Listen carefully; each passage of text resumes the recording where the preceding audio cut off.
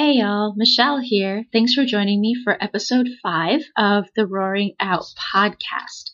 This one's called How I Came to Accept My Art.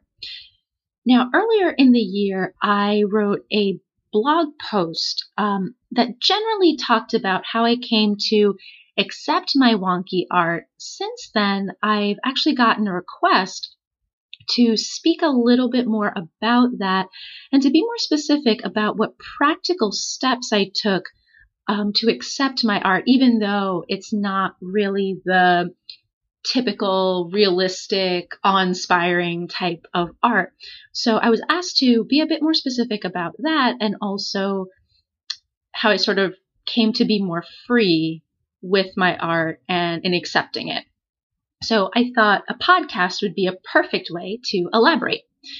In this blog post, I told a story about how my insecurity with art started. Now, for those of you who may know me, I'm a writer. I'm very comfortable in the field of writing. I have my master's in poetry. I teach college level English courses. So, that's really my thing, right? English and writing. But I also love art. Now, this story I'll reiterate here for those of you who may not have read the blog post. And if you do want to read the blog post, the link for it will be in the show notes. Actually, lots of links will be in the show notes. This will probably be the most robust batch of show notes so far, with lots of links and resources that I'll be sharing. So back to that story. So what happened was in about, maybe first or second grade, my teacher read my class a story about a man, and I don't remember exactly what the story was about, but I do imagine it's probably something like the Emperor's New Clothes, because our assignment after reading that story was to cut out a paper man, meaning a replica essentially of the man in the story. And we were supposed to, using glue and construction paper and our crayons, we were supposed to draw clothes on this man. And we could, make him anything we wanted to be. And some people made him a ninja or a fighter. And some people gave him like a leather jacket and really good stuff. Now, when I was in grade school, it was the cusp of the 80s ending and the 90s beginning. So 80s fashion was still in fashion, as you would say. So what I decided to do was make my paper man as if he was working out. So I gave him short shorts and a lemon yellow headband. And I remember this distinctly because just looking back on it, to me, it just seems so funny. But that's what I did. And so after everyone was done with the assignment, my teacher posted all of our little paper men with all of our different little outfits we put on him on our class bulletin board. And I remember two things about this experience. The first was that one of my friends was, a true artist through and through, even at that young age. And I just remember to this day what her paper man's outfit looked like. She cut out a leather jacket out of construction paper that I swear was ready for J. Crew. This was very well done for, first or second grade hands. What I also remember though, and this is where my insecurity crept in, was that I admired the bulletin board behind two of my classmates. And they were talking and probably didn't even realize I was behind them. But, they were commenting on their own. But what I remember most is that one of those classmates looked over the board and said, and I'll never forget this, he said, "I like all of them, except that one." And the one he pointed to was mine. And now I know it wasn't done out of malice, and I'm sure they didn't know I was behind them. And I'm pretty sure the boy who pointed out mine as the one he didn't like, I'm almost 100% sure he didn't even know it was mine. He was just stating his opinion. But I happened to be behind him, right? And I happened to hear, and I was hurt. This also was the start of me feeling that I'm not good at art.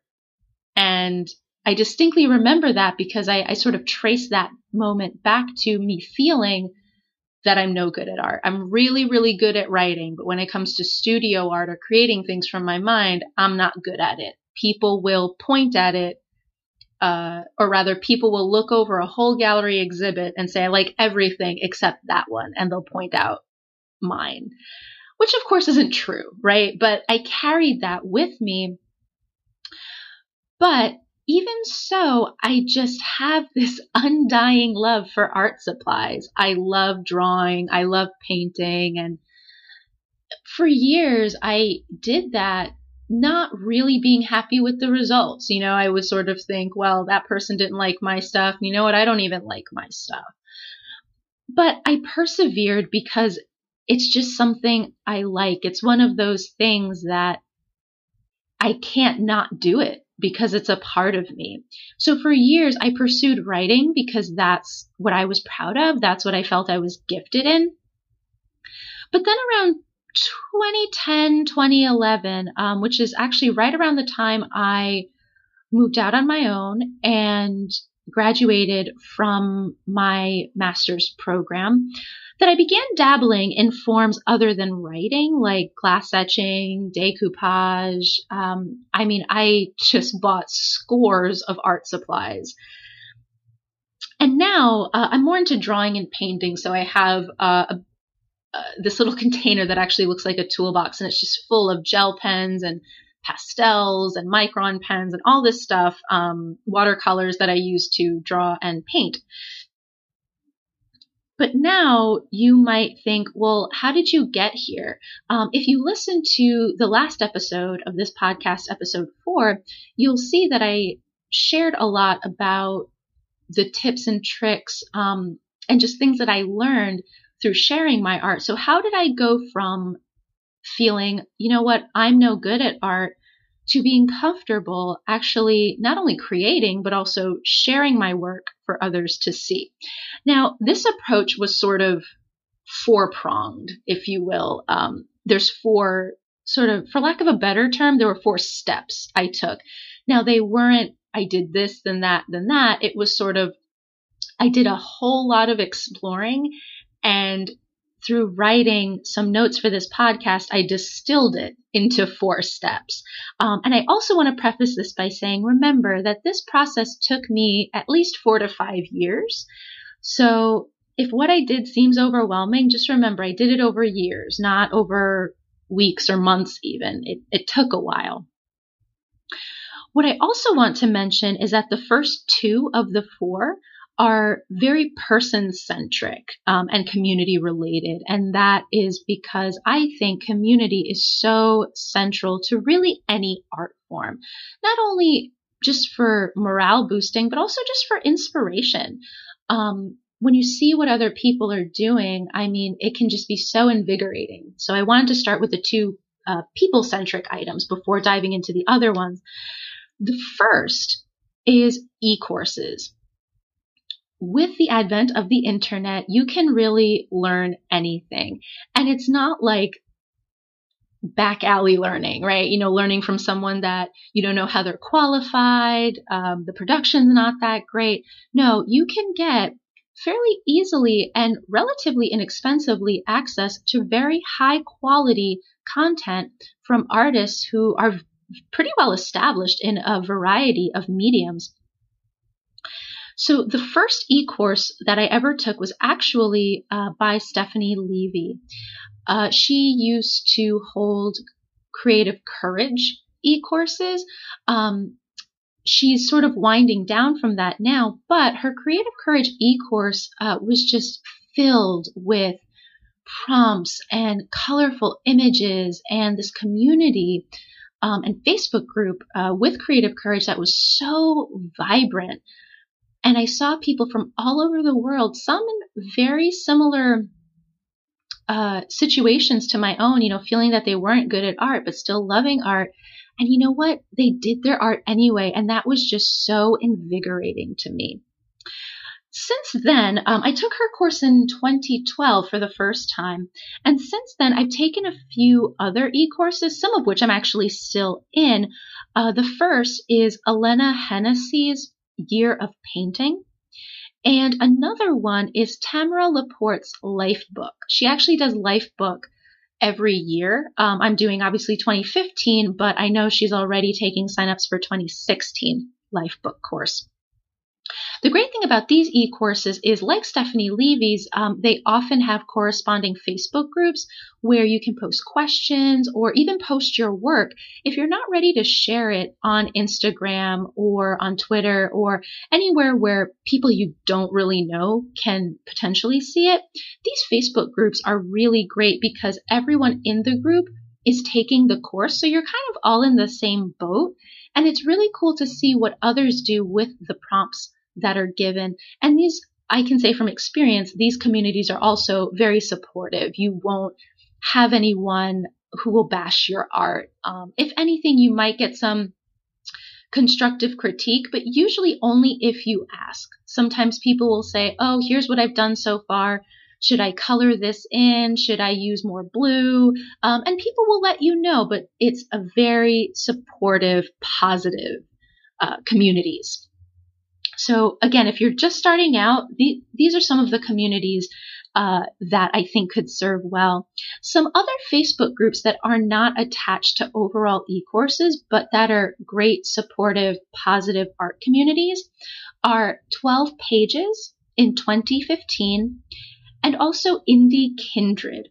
The great thing about Indie Kindred is that it's artists from all over the United States, and they may also be international, but I know at least in the United States, we're pretty widespread, and there are subgroups of Indie Kindred who will sometimes put together events for other kindreds in that area. And actually, about a month ago, I went to an open studio get-together with some other Indie Kindreds, and we just had a blast. We did some collage, some paintings. It was just so much fun. So again, really positive community is a great first step to getting some confidence and also inspiration for your own artwork and coming to accept your own artwork. The second item that helped me really overcome any anxiety or misgivings I had about my own artwork was a bit more personal than the e-courses and Facebook groups. It's creative coaching. So I have done 2 rounds of creative coaching with 2 different coaches, both of whom were absolutely wonderful and both of whom really brought different wonderful items to the table for me. The first was Stephanie Levy, and this was so great for me because I took her course in 2012, and then I started creative coaching with her, or had her as my creative coach rather, last year. So over 2 years, I really got to know her work, and she also got to know me, and having her as a coach for a few months was really a culmination for me and a great personal win because she had seen me grow over the last few years, and then to get one-on-one with her was such a wonderful opportunity, especially for someone who was familiar with my work, and not only with my work, but with my work in response to her prompts. I'm currently actually now taking creative coaching lessons, tasks. I'm not quite sure how to say that. With Yuko Miki or Yuko Miki. I'm not sure if I'm pronouncing that right. Of Honeyberry Studios. Now, you might think, well, why should I get creative coaching? For me, I really like one-on-one interaction and one-on-one feedback. And both Stephanie and Yuko gave that to me in very different ways. Stephanie Levy, I did coaching with her when I didn't have a website. My internet presence was sort of scattered everywhere, and I had no idea what to do with my artwork. So Stephanie really helped me focus my social media presence. And she has tons of experience with that because she's also all over the internet. And she's done a lot of trial and error. So she was able to tell me more about that. And she also helped me give me a lot of different takeaways and resources that I could look at on my own to help focus my creative practice. Yugo helped me in a bit of a different way. We focused less on my internet presence, which I sort of unified with Stephanie, and focused more on the nitty-gritty of getting down to a creative practice. So we've been working more on getting into my art, getting down and dirty with my materials, and actually doing the artwork itself, as opposed to building a website. And certainly all of those things are necessary, but it was just hard for me to focus on everything at once, which is why I sort of segmented with both creative coaches. They really, and what I will say for both is that they really helped me focus my creative goals. Mostly what they also helped me with was posting every day, or at least unifying my internet presence. So again, if you listen to episode 4, where I talked about posting for 30 days straight, that started with Stephanie. And then I just didn't keep posting, but Yuko really pushed me to keep posting 30 days and beyond. And, I was able to do that with her. Another thing that both coaches gave me were practical steps to push through what I call the rough draft phase. When I write and I know that a piece of writing isn't really that great, I can push through it. I spent 2 years getting an MFA where I could learn tools and techniques to push through that, but I didn't have those same tools, I felt, for art. I would spend 5 or 10 minutes on something, and if it looked like crap, I scrapped it because what was playing in my head was, well, you're no good at art anyway. You're a writer. And not that there's anything wrong with being a writer, but I wanted to be an artist too. I really enjoyed it. So they gave me steps to push through that rough draft phase. And one of them, as I mentioned before, was just making art and posting every day, no matter what that art or drawing or painting might look like. And just from doing that, I feel like I've really got more of a sense of not only the tools that I like to use, but also the subject matter as well. I tend towards abstract, and so that's really my niche. What my coaches also encourage me to do is maybe even stick with a color palette, a style, or a schedule. So a color palette, no matter what you draw, if you only have 4 to 6 colors to choose from, that's a limiter right there, and that can help give some direction.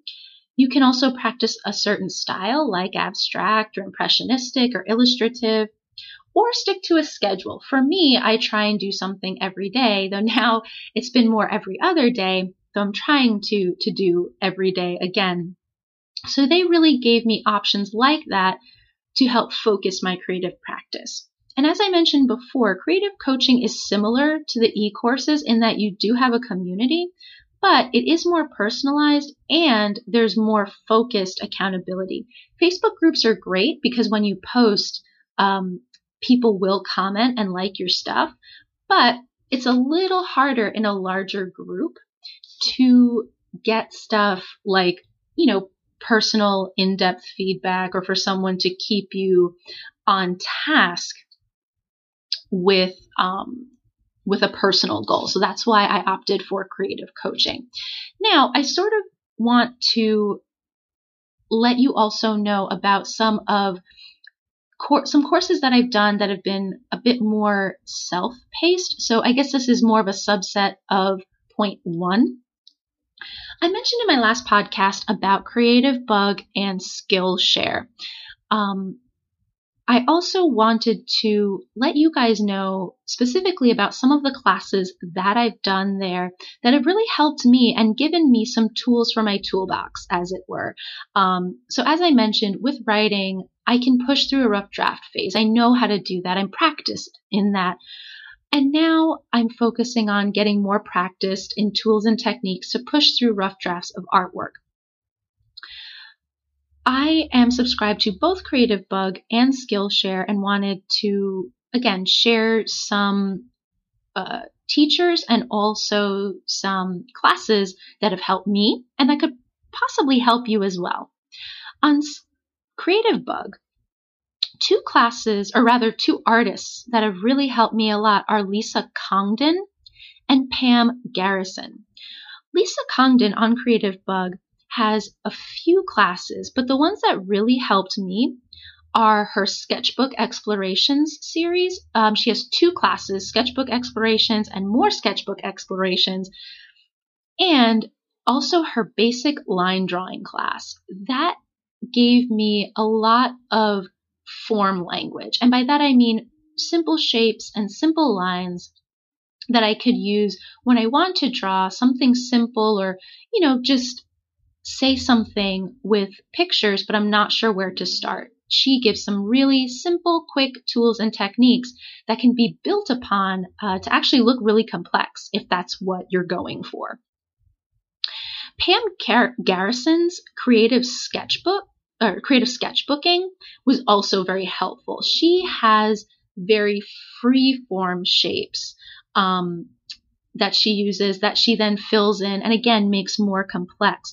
Both Pam Garrison and Lisa Congdon give very simple tools and techniques, which were certainly very helpful for me because I was sort of intimidated at first, and then showed how to build upon it in your own way, which was so helpful for me. So I've been able to take those foundations and make them my own.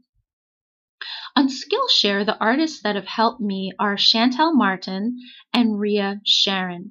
Chantel Martin's classes are Drawing on Everything and The Art of Subtraction.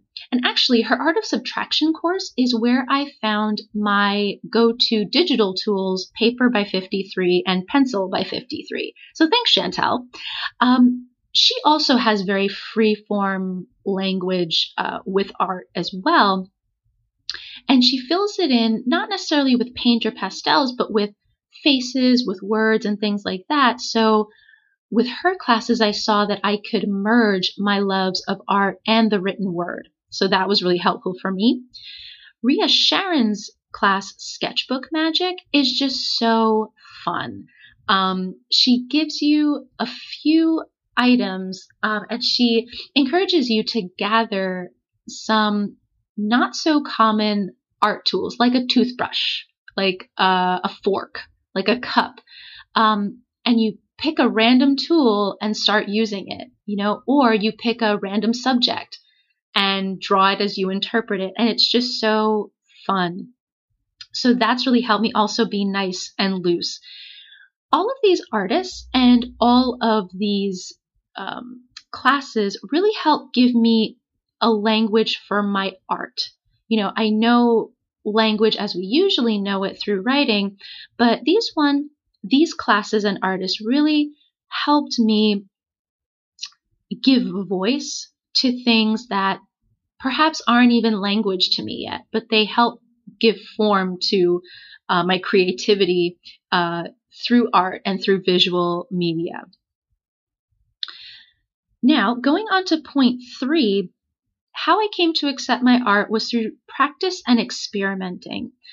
Through creative coaching and through e-courses as well as Creative Bug and Skillshare, I practiced what I saw.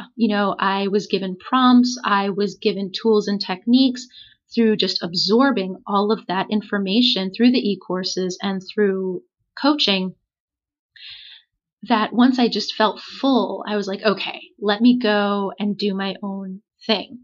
And using a bunch of different media throughout the years, such as acrylic paint, micron pens, watercolor, they made me a lot more comfortable and a lot more bold with my art. For myself, when I use a new medium, it's very low stakes for me because, I'm not well versed in it. So if I make mistakes, whatever, it's very low stakes. And just through that practice, even when I became well versed in a particular medium, I was still able to carry that low stakes attitude. That, even if I'm well versed in a medium, it is all still an experiment. If I make a mistake, I can work with it. And really, I've also adopted the thought of there are no mistakes in art. What you do is what you do. And that's really only come through time and practice. And also keeping a steady practice, as I mentioned in episode 4. And I know I'm mentioning episode 4 a lot, but that episode and this one, I think, are just very closely linked and go hand in hand quite a bit. Keeping a steady practice also helps you build 3 things: experience and confidence. As I built those 2 things specifically, I was able to shush the voice that said, Michelle, you're no good at art. The one that I've been feeling since 1st or 2nd grade when that boy pointed out my paper doll and said, I don't really like that one. As I built experience and confidence and was happier with what I was producing, and even when I wasn't happy with it, just knowing that step, even if I didn't like it, was getting me to where I would like to be as an artist, was such a refreshing state of mind. The third thing that it will also build is a portfolio, whether it's on Instagram, whether it's on a website or Twitter or Facebook. Even if you're not worried about a portfolio or showing at galleries or anything like that, just having a body of work is really cool for people to see. And if you are going the route of perhaps galleries or wanting to be a freelance artist or something like that, just having a steady practice not only gives you practice in whatever medium you want, but it also builds a nice portfolio for others to see and for you to share. The last item for how I came to accept my art is, well, I needed to share it. I would encourage you to put yourself out there when you're ready. For me, that actually took a little while. I shared my writing well before I shared my art. I started a blog in 2010, but it probably wasn't until 2012 when I really started, 2012 or 2013, that I started sharing my art in fits and spurts, first with eCourse closed Facebook groups, but more recently, probably in the last year or so, through Instagram. I've been posting a lot of my process and the art that I've been making. So there's no time limit to when you put yourself out there. And if you never put yourself out there, if you just want your art to be a very personal practice, that is absolutely fine. But for me, the last step in truly accepting who I was as an artist and what my art was and just appreciating it for what it was sharing it with other people. And you know what? The response has been pretty positive. And I would say that's probably will be your experience as well, as long as you are kind and courteous, right, to your followers and the people who like your stuff. So as I mentioned, I share primarily through Instagram. And if you're looking for some inspiration, I'd encourage you to search hashtags. So one, that might be a no-brainer is the hashtag art. Maybe explore hashtag painting or hashtag comics. There's a hashtag for everything. So any medium you want, I'm sure there's a hashtag for it. I actually have my own hashtag. It's hashtag art every week 2015. So whenever I post something, I use that to sort of help chronicle what I'm doing, but I encourage others to use it as well to sort of build an online community also. If you decide to join an eCourse, a lot of times they will have their own hashtag for eCourse work to keep a sort of collective portfolio of what everyone's doing on either Instagram or Facebook or Twitter. The other thing with sharing, as I mentioned before, is to connect and be kind. Like and comment on other people's stuff. That's actually what I did for quite a while. And that's actually how I found my creative coach, Yuko, is that for a while I would like and comment her stuff. I really loved her style. And then we connected in such a way that made it good for us to work as creative partners. The other thing I would say for connecting is imitate artists you like. I've done that a couple of times and I make sure to give them credit. so that they know they were the inspiration. And every now and then I will have that same artist like my work or comment. And it's just really nice, again, to connect with other people and see, who likes your work and whose work you like. And it's really great to make those connections and sort of start your own community as well. Lastly, I just want to reiterate, remember, I did these steps over years. Please don't feel overwhelmed by this. I would encourage you that if you're in a place where I was 4 or 5 years ago and you love art, but you're not quite sure how to accept it, or you're not sure how to make time for it or whatnot, I would encourage you to pick one of the 4 steps that I mentioned and just start there. And again, to reiterate, those 4 steps were e-courses, 2, creative coaching, 3, practice and experimenting, and 4, sharing. Pick something and run with it. That's over these past at least 4 or 5 years. That's what I did. I picked something and I ran with it. And now I'm able to juggle a couple of those things because of practice, really. I encourage you to take a step. And the last thing I encourage you to do is be in touch with me. I would love to hear about your own art journey. And even if you just want to pick my brain about art or literature, writing, or anything like that, I am very happy to share. Give me a shout out on Twitter, Facebook, or Instagram. All of that information is in the show notes. And you can also email me at michelle.e.greco@gmail.com. Very lastly, I promise this is the last thing. If you're enjoying this podcast, I'd also encourage you to go on iTunes and give me a review. If you're enjoying this, it's probably the best way you can support the show. More reviews equals more people that this podcast is in front of, and then the more people who can learn these tips and tricks that I'm sharing.